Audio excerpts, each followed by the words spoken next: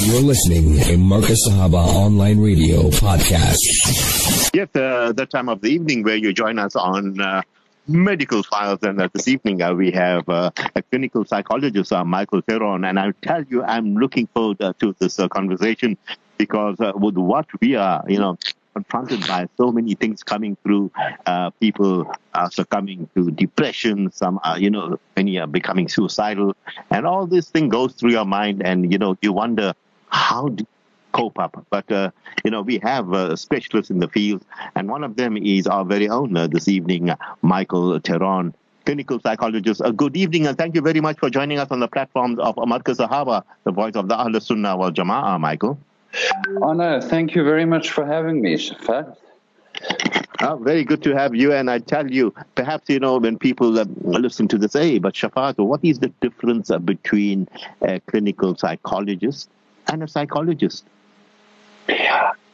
Well, basically, there's just a bit of a difference in the training and then the registration with the Health Professions Council.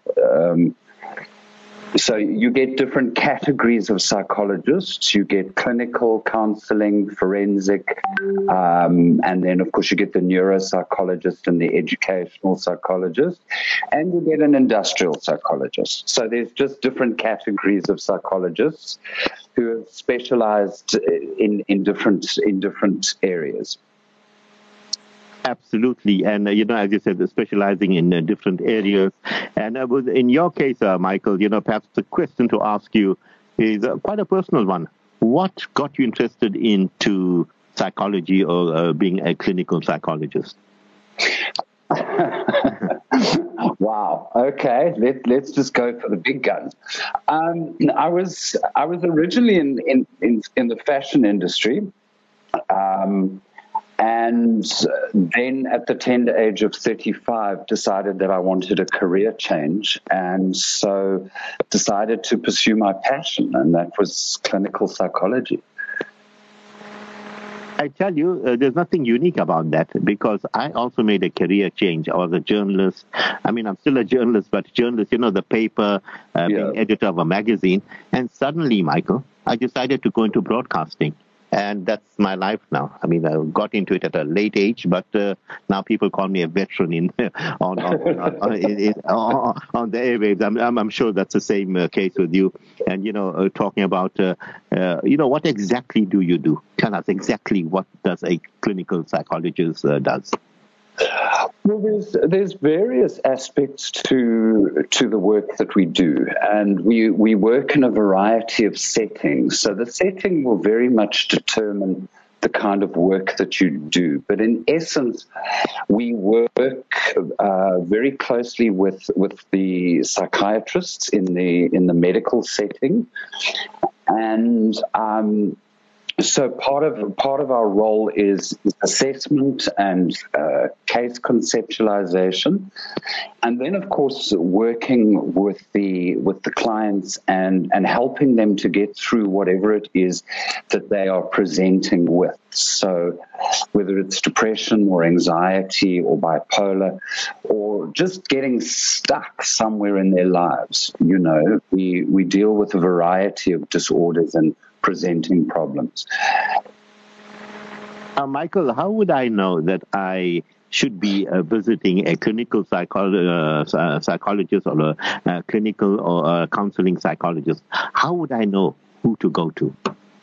There really isn't much difference between clinical and counseling.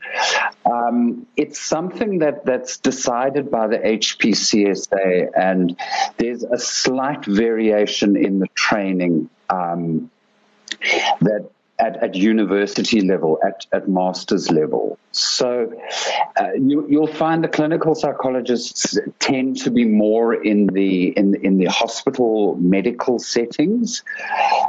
But there really isn't much difference. And I think what it is to find, what is most important is to find somebody that you have a very good rapport with.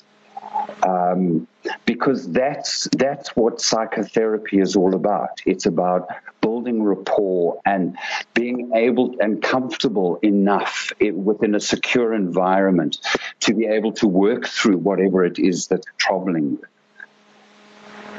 Michael, I've spoken to many GPs before, and I'm of the opinion that the best place to start off perhaps is with your GP, who can provide you with, he'll look at you and he'll give a referral to me or a patient to go to a Michael, or you must go to a clinical psychologist. Does it work that way? Well, the referrals can come from a multitude of sources. So, firstly, you don't need a referral to visit a psychologist. You can make that appointment yourself. But the referrals also come from GPs. They come from other practitioners in the medical field.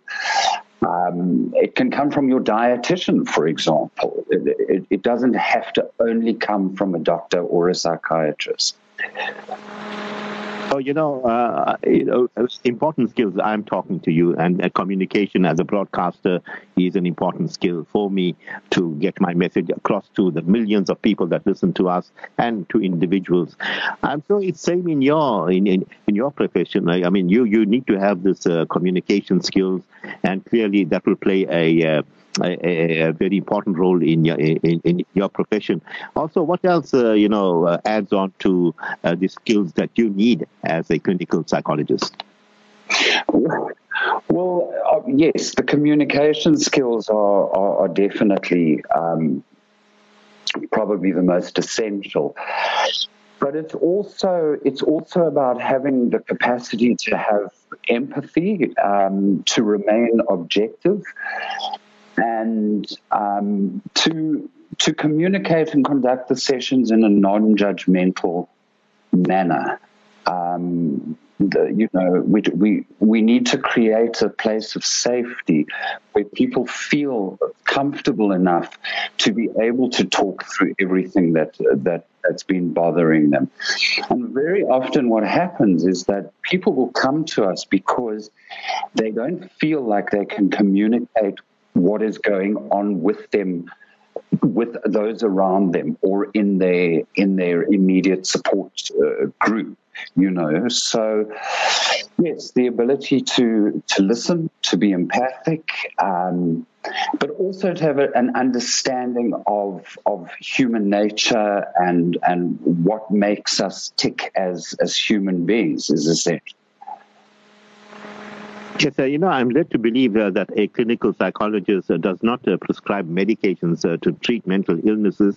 Rather, you use therapies such as cognitive behavioral therapy, CBT, or REP, they call it interpersonal therapy, family therapy, insight building, counseling, and psychoanalytic therapy. All these things you do, but you do not prescribe medication. Talk to us about that, Michael.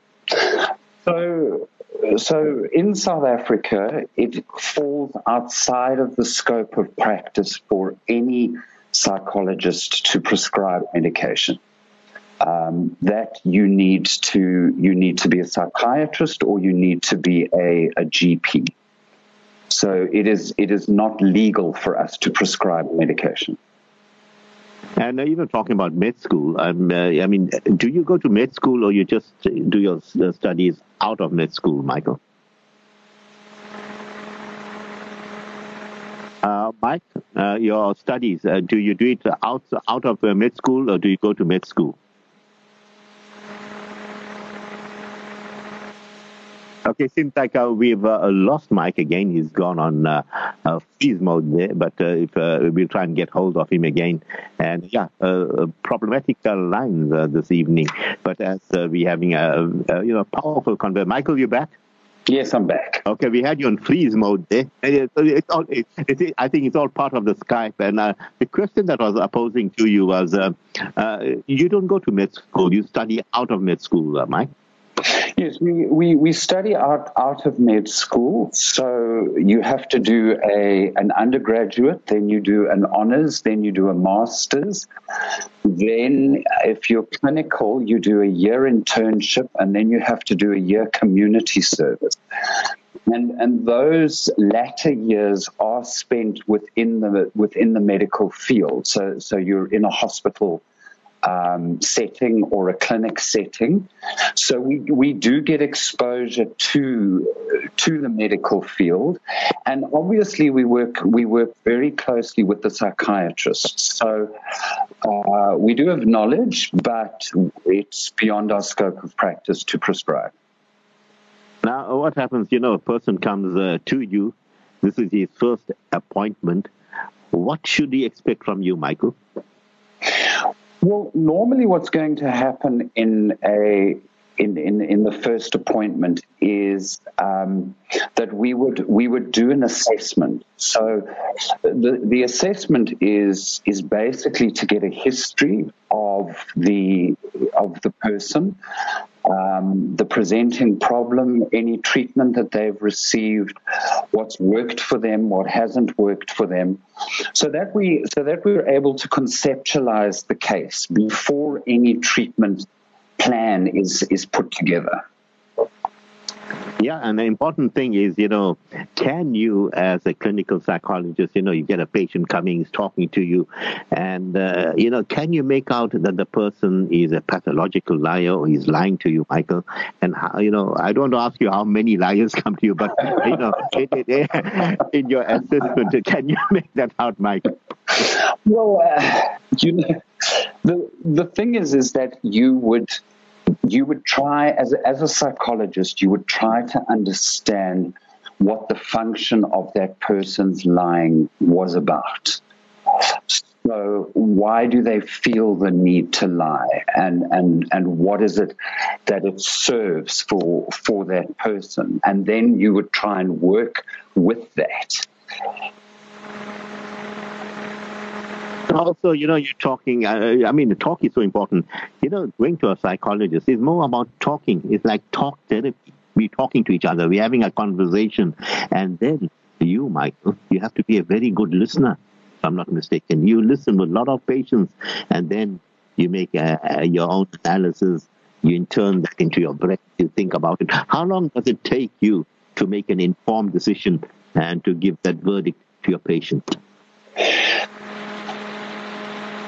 It would depend very much on the assessment. So it would depend very much on that first interview. But we avoid jumping to conclusion because that is detrimental and that is potentially harmful to the patient. So we always check in with the patient, make sure that our hypothesis or our thinking about the case is correct. What about, patients today? A lot of them have this anxiety attacks, and, perhaps more, I think the moms are more anxious or are more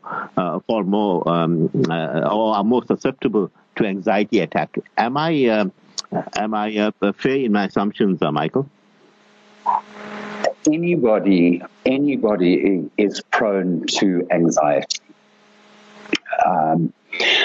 We're seeing it in light of all that's been going on around us with COVID, etc., that the levels of anxiety have risen dramatically across all populations and all age groups and gender. So it's not specific to a particular gender or a particular age group. It can affect anybody at any time.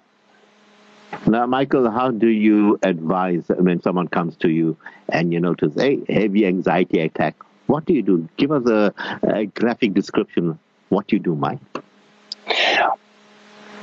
Well, it's going to depend on a number of factors. So firstly, how long have they been experiencing this anxiety? Is it recent, or do they have a long history of anxiety?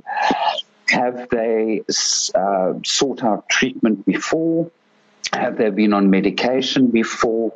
What has worked for them and what hasn't worked for them? So that's all part of the assessment. And then from there, it would be a case of working with that person to equip them with the tools and the skills necessary to be able to manage and mediate that anxiety on a daily basis. Mike, also, we spoke earlier on of liars, and, liars often remove themselves from the story by referring themselves, less by making stories, when the liars come to you and they keep on talking, what are some of the telltale signs or some of the words that we should be listening very carefully to them and say, no, this person is definitely fibbing? Michael? Well, I'm quite curious around your obsession with liars, but okay. You know why? I listen to the government so often, so I want to know how can they look at in your face and still lie to you. So we have to have that obsession. We're being lied left, right, and center, Mike. Okay. So normally what will happen is that you'll pick up inconsistencies in their story, and when you go back to check various details, then that's where you'll normally pick up that something's not quite right.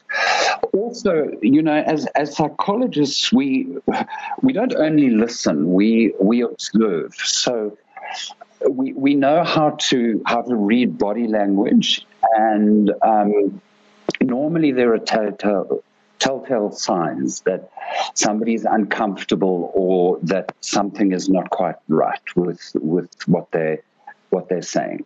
Yes.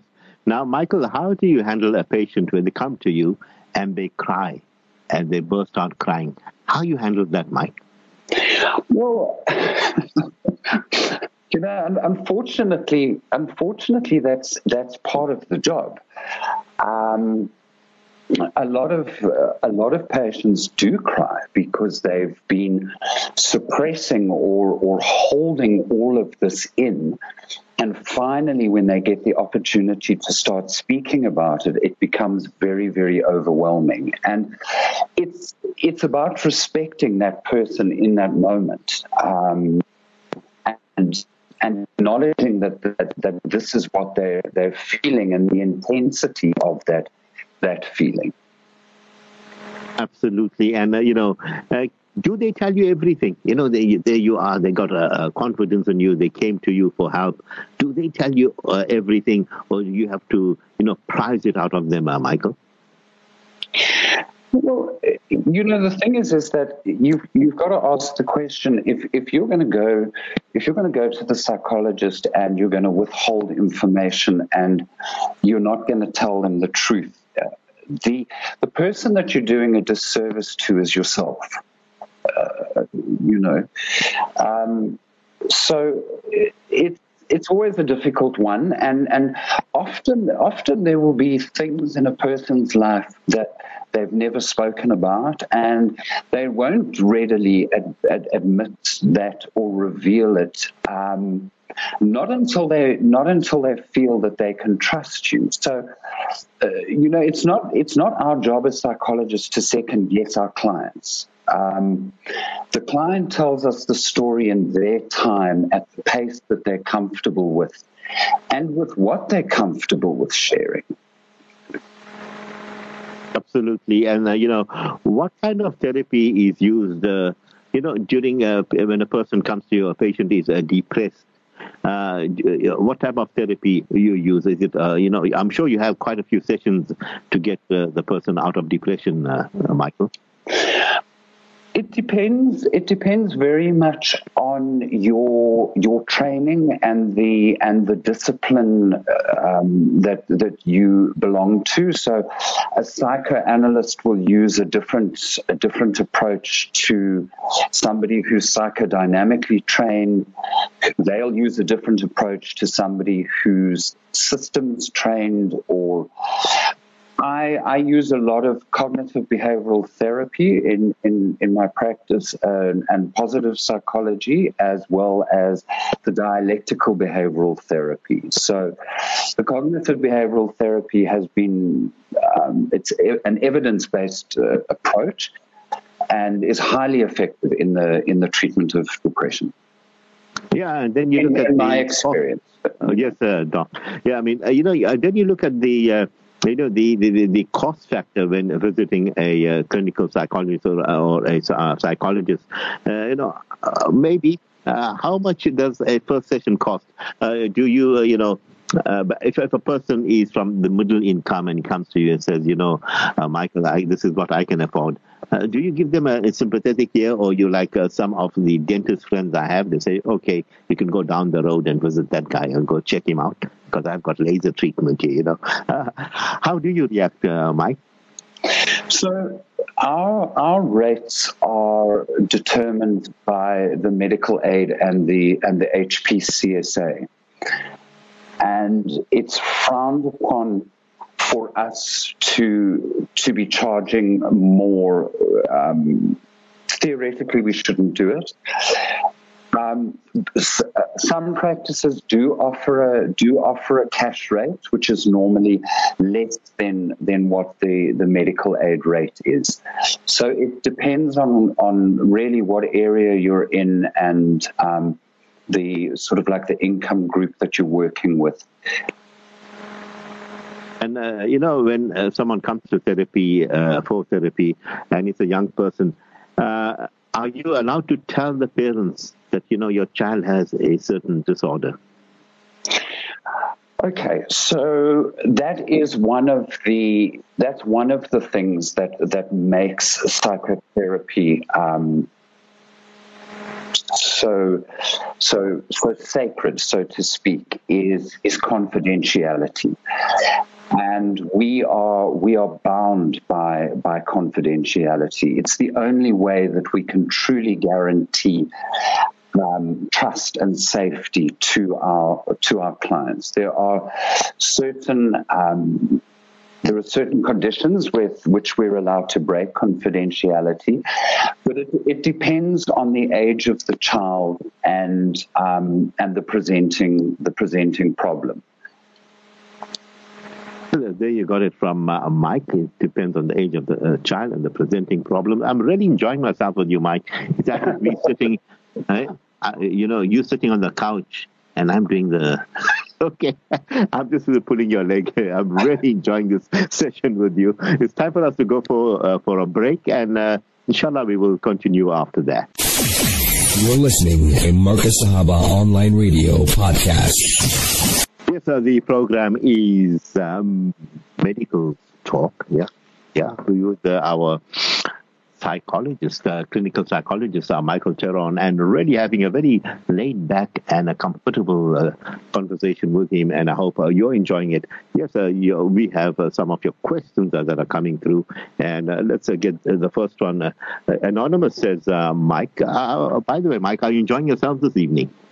Yes, very much so. Thank you. Really, I'm enjoying you, and really cool, calm, and collected. Anonymous says, my son is in the habit of pulling his hair when angry. Should I be concerned? That's a very good observation. Should she be concerned? I don't know how many kids you saw. Hey, I'm angry, and he's pulling his hair out, Mike. It would depend on the age of the child. So that type of behavior we would expect to see in much younger children. So it is concerning if the child is getting older, sort of 4, 5 upwards. But a little bit younger than that's just the absolute frustration of that temper tantrum. However, the child should be encouraged not to do that. Now, Michael, a very important question here. At what age should, can we pick up that the child is mentally challenged? At what age? What are some of the telltale signs that a parent should look out for? I mean, God forbid, that parents get a child that is mentally challenged. What age, Mike? Well, normally you would see those signs very, very early on in the child's development. The lack of eye contact, the inability to grasp objects, difficulty feeding, and sort of like no emotion regulation, so sort of like uncontrollable screaming and very, very disturbed sleep patterns. But my recommendation is that if you suspect that this is the case, go and see a medical professional as soon as possible. Do not leave it, because the longer you leave it, the more complicated and difficult it's going to become. And as parents, you're going to need to learn how to manage this child effectively. Looking at this question, Evie says, great show, Chef. You're really enjoying Michael Theron there. He says, who are more susceptible to nervous breakdowns and mental issues? Are the alcoholics and the substance abusers the main people that fall prey to this? Something to think about. Alcoholics and substance abusers, will they fall into mental issues, Michael? Well, alcoholism and substance abuse is a mental issue in and of its own. It is a psychiatric. It's classified as a psychiatric disorder, and so if somebody is an addict or an alcoholic, then that in and of itself is the mental issue. So we have a nation, statistically, one of the biggest imbibers of alcohol. I don't know how many kiloliters a month they drink. So we got a whole nation of lunatics, Michael. Mostly. A whole nation of? Lunatics, drinking, a mental issue, drinking a lot of alcohol. You have got to be very careful because not everybody who drinks is an alcoholic. Yeah, most. Not everybody who. So if you get drunk on a Saturday night at a party, that doesn't classify you as an alcoholic. So it doesn't necessarily mean that everybody who drinks has a drinking problem. And the recent looting that took place, and the first thing that they wiped out was the bottle stores. You noticed that it was cleaned out. But anyway, let's move on there, Mike, and look at this question from Anonymous brother. Anonymous says, I was told just to keep quiet when my wife has her cycles. Mom's advice. Your thoughts? Okay, brother's getting into issues that the wife is having a monthly that you should be quiet. Your thoughts, sir, Michael? Well, this is something that should be discussed. It's because if the behavior is completely irrational and disruptive, then this particular person should actually seek medical advice for that. But it also takes understanding from us men, because we don't know what it's like to go through that. So this is one of those things that really should be spoken about and should be discussed. Absolutely, and it's okay. And as Michael says, it's a private issue, and if it does, you go to Michael, people, and he will discuss that with you. When we drink a couple, it should be done on international radio. No, the right forum. There's a time and place for that, Michael. Ahmed says, why is there such a high spike in suicide rate? What are some of the telltale signs that a person is about to commit suicide? A very telling question there, Mike. Perhaps your thoughts? Sorry, you were breaking up, so it was very difficult for me to hear. Could you just repeat it, please? Okay, I'll do that again. Ahmed says, why is there such a high spike in suicide rates? What are some of the telltale signs? You got that, Michael? Okay, so COVID has had a detrimental effect on people's mental health, and we underestimate what these lockdowns and what COVID has done to the mental health of the nation. And one of the things that has happened is that people's resilience and the grit has been eroded over time, and people have lost businesses, people have lost incomes, marriages are breaking up, and people's lives are generally falling apart. And so for some people, they believe that the only solution is to commit suicide. And so the telltale signs would be if somebody starts to isolate more and more, if they start withdrawing from their support circle, and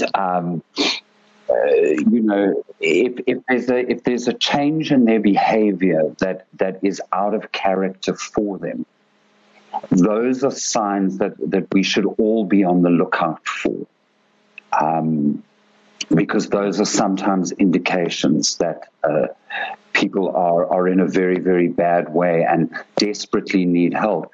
And a lot of the times what happens with suicide is that those people just, they don't feel like they can talk about it. And so we need to make it okay to talk about mental health in South Africa, because it is a very real problem. Mike, perhaps a question to ask is, children, perhaps the parents are not showing them too much of TLC, or perhaps, when there's an issue, there's a problem, the important, the go-to person. The question I want to ask you, how important a role does a priest or a pastor or an elder of a society plays in the role in the mind of a young person as a role model? And when they come to you, is that the last resort when they come to Michael Theron for therapy? No, it's not necessarily the last resort. People come and visit psychologists at various stages. It doesn't mean that you only visit the psychologist when you're at the end of the road. So, yes, I think the elders play a very important role, as do the priests and everybody else that you mentioned. This is if I may, this really is a time for us to be reaching out to as many resources as possible to help us cope, because one of the big factors in good mental health is connectedness. And so to be connecting with the community and to be connecting with people with experience who might be able to help you, I think that's a fantastic thing. Absolutely. And, the Ubuntu, having the oneness, looking at our country, when Madiba was there, he gave us the sense of being part of a rainbow nation. He gave us a sense like, we are united, we won the Rugby World Cup and so forth. Yeah. That added to our mood and the buoyancy of the country. And suddenly, everything went pear-shaped. And recently we had the appointment of the cabinet. And, I talked to a lot of political analysts, and we've seen that the color change, and it's predominantly more the indigenous people that are put into cabinet, perhaps sending a mixed signal to other race groups in the country, for example, the whites, the Indians, and the colors, that, there's not too many of them in the cabinet. How does that impact on us psychologically as those that are the minorities now, Mike? Sure. I don't really know how to answer that question. I think it's going to impact people in different ways, and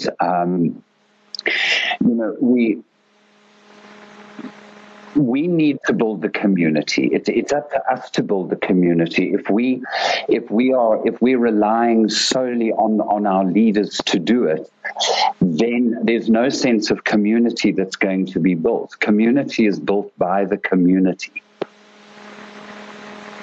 Absolutely, it's a community, and I think we need to move on, and perhaps positivity. The importance of being a positive individual. Even when you're surrounded by negativity, you can overcome that. Mike. Sorry, how do we overcome negativity? Yeah, if you're a positive person, and if you are even surrounded by negativity, you can overcome that because of your positive vibe that you create, and perhaps you can, take that out of you, clear the way. I'm talking as a person that is positive, that meets people that have negativity in them, but you can overcome them with your positivity, Mike. There's a lot of things that we need to be doing, and I think now more than ever, our mental health should be near the top of, or at the very top of our list of priorities, because if mentally we're not in a good space, it's going to have a ripple effect in all areas of our life. And COVID has stripped a lot of that away for us. And so to be in a positive mindset, it's going to take work. It's not going to just happen one day. And there are numerous things that we can do. So to be in a good routine, to connect with others in the community, to help other people, go for walks, spend time in nature, exercise, meditate, read, pray, play with your animals, your pets, play with your children. We've got to create that momentum of positive experiences in order to have a positive mindset. I agree with you, because I've got 2 cats. I've got a Siamese, I've got a tabby, I've got roosters, I've got hens. I tell you, Mike, I do a breakfast show every morning. So after my show, I go to the coop, clean it out, and actually talk to my roosters and feed them. I tell you, you're absolutely right. It's so therapeutic to just go and spend time with nature and with these animals. And even you get your cat coming and purring, and, it lies next to you in the evening. I think you're spot on. And how important is it to give a kid a pet, as to empower them, or to make them feel, what, there's a responsibility for you, and, they'll have that reciprocal love for the pet. Your thoughts on that, Mike? Well, to have a pet in the household is absolutely fantastic, providing the household can accommodate the pet. Point number 1. Point number 2, to just buy an animal or a pet to please your child, and then not teach that child how to look after that pet, that is cruel to the child and to the pet. So buying a pet shouldn't just be an off-the-cuff decision and, oh, look how cute the puppy is. That puppy's going to grow into a dog. That dog needs care. It needs maintenance. And so it becomes the responsibility of the household and of the child, So there's a lot more that goes into just buying a pretty puppy. Yeah, I get you. And the best pet, people, if you less care and he's a wet pet, get a fish tank and just put your wet pet in there. I don't know, did you ever own an aquarium, Mike? No, I didn't. That's why I live in Durban, because there's a very big one just down the road. Yeah, right near there's a big one. Then the Indian Ocean is your, yes. You can dive That's into my aquarium, yeah. Oh, brilliant indeed. Did you have any sardines this year? I mean, there's so many coming through, and we still didn't get the big run. Did you have your fair share of sardines? No, I actually haven't. So, yeah, I missed out, I'm afraid to say. Okay. I must tell your good friend, Mr. Farooq, that you missed out on the sardines. A concerned sister says, can our psychologist advise us on how to handle an OCD individual, and is it important to have them medicated? Very important question, Michael. Look, you're going to definitely get different schools of thought, and some people are very pro-medication and some people are very anti-medication. I think that what's important is you've got to gauge the severity of the OCD and how debilitating it is on the person's life. And that decision should be made with the psychiatrist who is doing the prescribing of the medication. But it's important for the support group to receive proper education, psychoeducation on how to help that person get through the OCD. So, yes, your psychologist should be able to discuss various ways that you as the support group could help that person with OCD. Thank you for that, Mike. Rafiq says, can mental issues be inherited from the family tree, where the great-grandfather was documented as someone who was admitted to the psychiatry ward on a number of occasions? Your response, Mike? There are certain disorders where there is a genetic predisposition, but this doesn't necessarily mean that it's going to manifest. So just because the grandfather had a history of mental illness doesn't necessarily mean that it would present in future generations. That people not to be concerned just because grandpa had that issue, you won't have it. Okay, strong mind there. Salim says, can hypnosis help someone suffering from depression? Interesting question. You know, once again, there are different schools of thought, and there are people who are hypnotherapists, who are certified and qualified hypnotherapists, who would definitely be able to help. And then there are people who don't necessarily believe in hypnotherapy. I go back to a comment I made at the beginning where I said one of the most important factors for psychotherapy is the rapport that you have with your therapist. So if you find a good hypnotherapist that you have a very good rapport with, then go for it. Why not? If you believe it's going to help you, then that's what's important.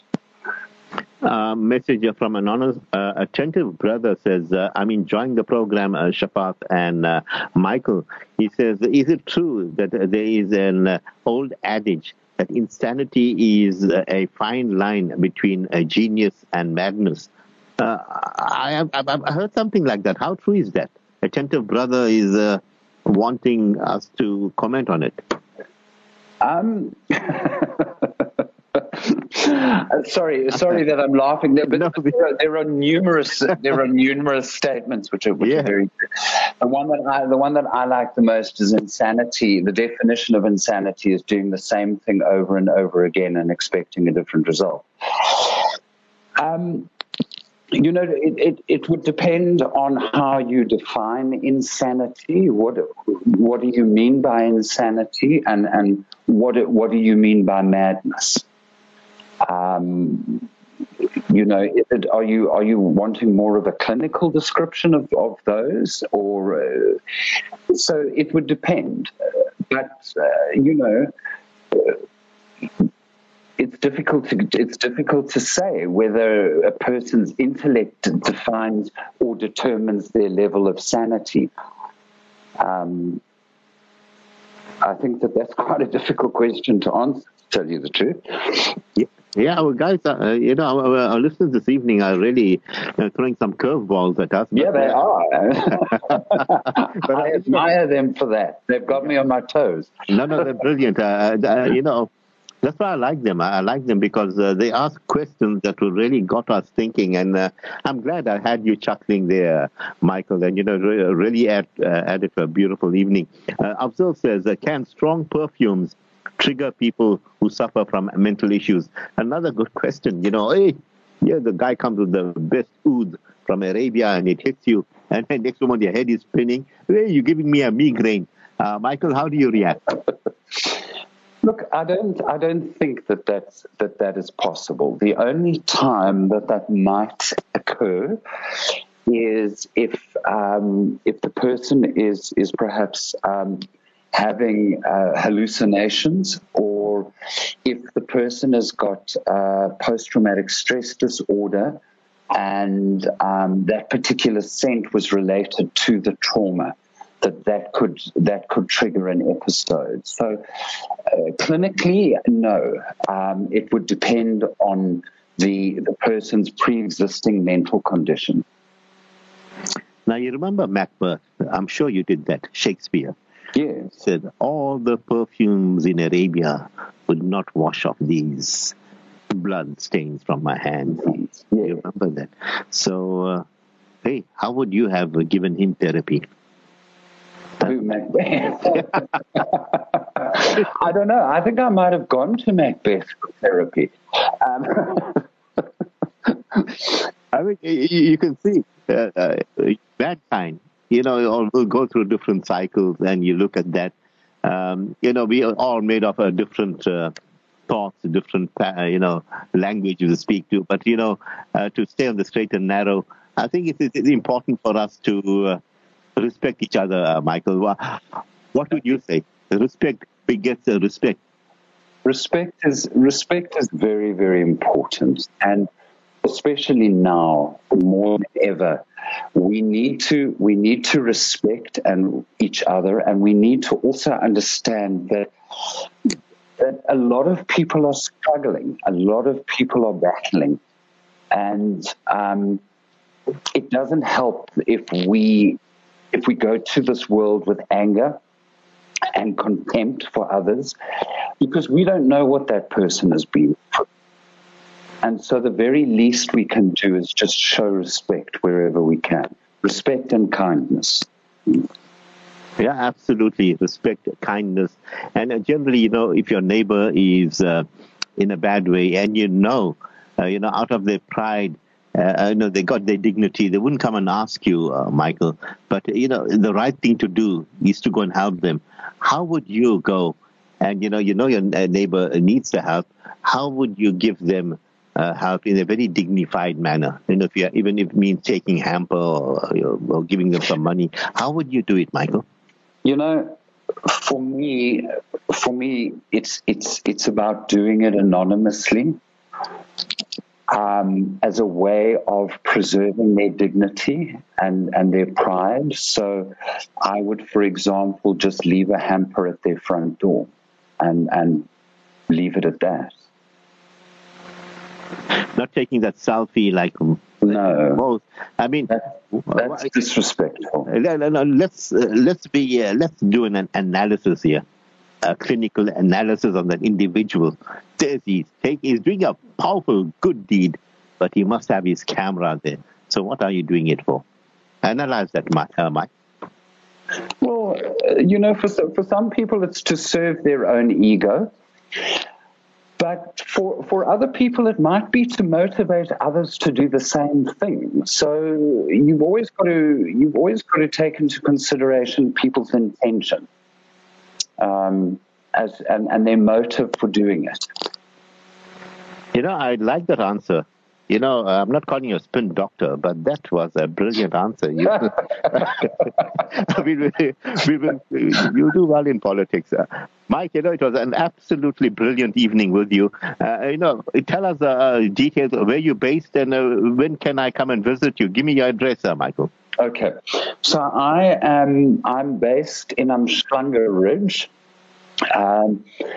If you want the physical address or the telephone number of my receptionist, yeah, give it to us. So what I think is best is if you go to my website, which is Michael John Theron, clinical psychologist, or mjtheron.com, and all of the information is there for you. mjtheron.com. Yeah. MJ, you know what I thought of, MJ. Michael Jackson. No. Michael, your parting words this evening. I beg your pardon? Your parting words this evening. Well, I'm very grateful that I had this opportunity to speak, and really, as I say, let's encourage each other to talk, and let's not push mental health under the carpet. It's a very real issue, and the more transparent and open we are about it, the better we're going to be able to help heal this nation. Thank you very much, Michael Theron. Hopefully, we'll talk to you in the near future. Yeah, I'd love that. No, we will definitely. And you have a blessed evening ahead. And thank you. As I said, I'll talk to you in the future. Time for us to go for the Isha Azan. And inshallah, we will continue after that with pertinence punctuated.